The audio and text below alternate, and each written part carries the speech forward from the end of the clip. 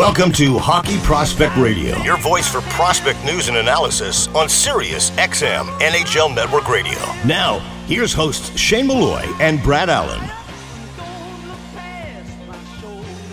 Welcome to Season 19, Episode 22, powered by Huddle Analysis, offering the largest data and video library of players, teams, and leagues worldwide. And Junior Prospect Hockey League, Western Canada's newest developmental stream for student athletes looking to take their game and studies to the next level at juniorprospecthockeyleague.com. I'm happy to bring on Jimmy Roy, Director of Player Development for the Winnipeg Jets. Jimmy, thanks for coming on the show. I always appreciate when you drop by and we can chat about your kids in the system. Yeah, thank you very much. Good to be here. Thank you for having me. So let's talk about the Black and Blue brothers. So first off, let's talk about Cody Barlow, because when Cody was drafted, and he came down and talked to us right along the boards at the draft at NHL Network Radio, I started joking with him because Rutger McGroarty and him, they have a lot of similarities in terms of not only their personalities, but their willingness to pay the price to do things a lot of other players don't want to do. The difference between decisions and choices, and they make great choices. They'll take hits to make plays. They'll go to the greasy areas to go get pucks. They'll go to the front of the net and take punishment from defensemen. And those characteristics are very similar. They have similarities in those characteristics, and they both project, in my eyes, to be playoff-style players. I think sometimes we forget, Jimmy. Yeah. Go through the 82 games of the regular season, and then the playoffs start in the first round. We go, oh, that's how hockey's played, right? Yeah, and it goes to another level. Right, and I think both those players have those mental and emotional attributes that would allow them to be really strong playoff players. So let's talk about Cody Barlow right off the hop and what your thoughts were him. You know, you got to see him right after he was drafted, and then as he's going through this season in the Ontario Hockey League. Yeah, so Colby's been he's been an interesting start to the year for us, because we had him in training camp and he got sick during training camp. Right after, like the day after he signed his contract, I think he got sick and missed the rest of training camp, and then got sent back to junior and was trying to get healthy. I don't know if he had COVID or exactly what it was, but he got really sick. And then he kind of got back playing, played 12 or 13 games, and then hurt his back, and missed another 2 months, missed the opportunity with the World Juniors and a few things. But probably about the last 6 to 8 weeks here in the new year, he's really, and in my job, I don't see these kids in their draft year. I see them once they've been drafted. I don't see a lot of them. Once in a while, I'll see them in the draft year, but not very often have I seen any of our players in their draft year. So my first real introduction is at development camp, training camp, and then going out at the start of the year to go out and see them in their own environment.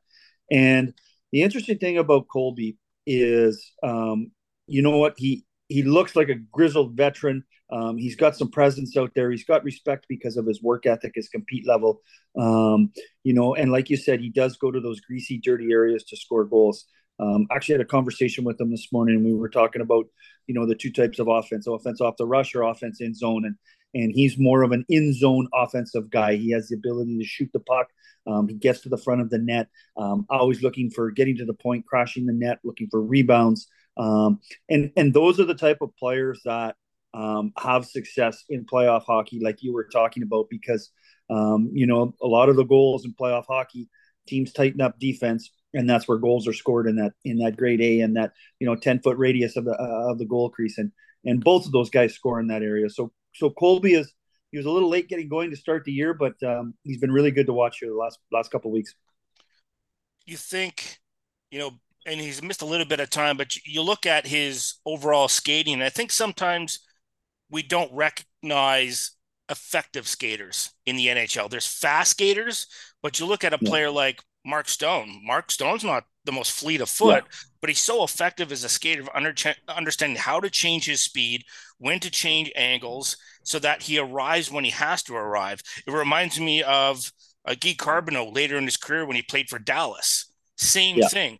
And you think Colby has those similar traits, as he doesn't have to be the fastest player in a straight line, because he understands how to use his skating effectively with his size. Yeah, and you know what? And the thing is, though, is he's going to get quicker. It's one of the things I do really enjoy evaluating and watching kids grow is their skating.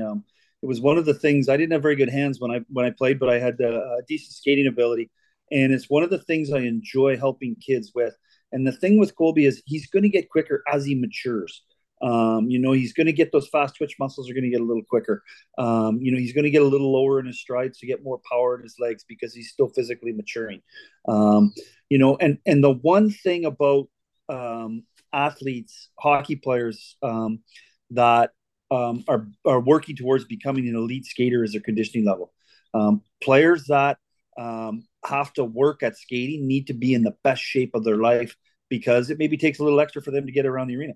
And that doesn't mean you're not going to play in the National Hockey League. It just means you're going to have to, like you talked about, with Mark Stone or other players, you just have to find your niche, find your ways. And they're both very good at that.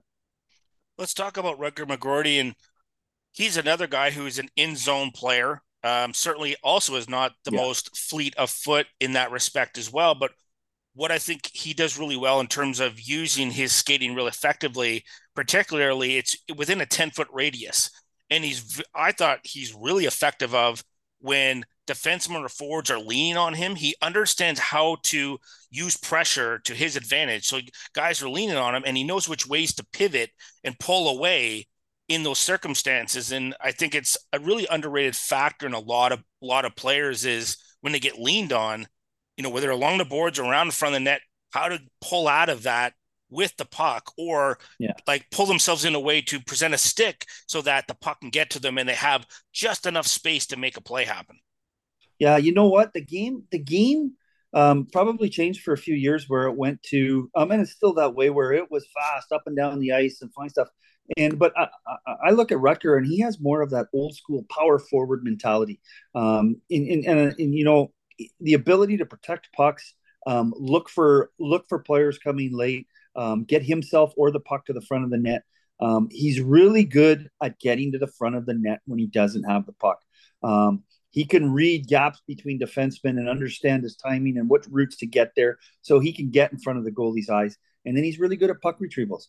His first 5 steps are no different than anybody else. Like he's quick in those first 5 steps and has the ability to get pucks back on shots that have been taken up to the point, get back to the front of the net, find those lanes.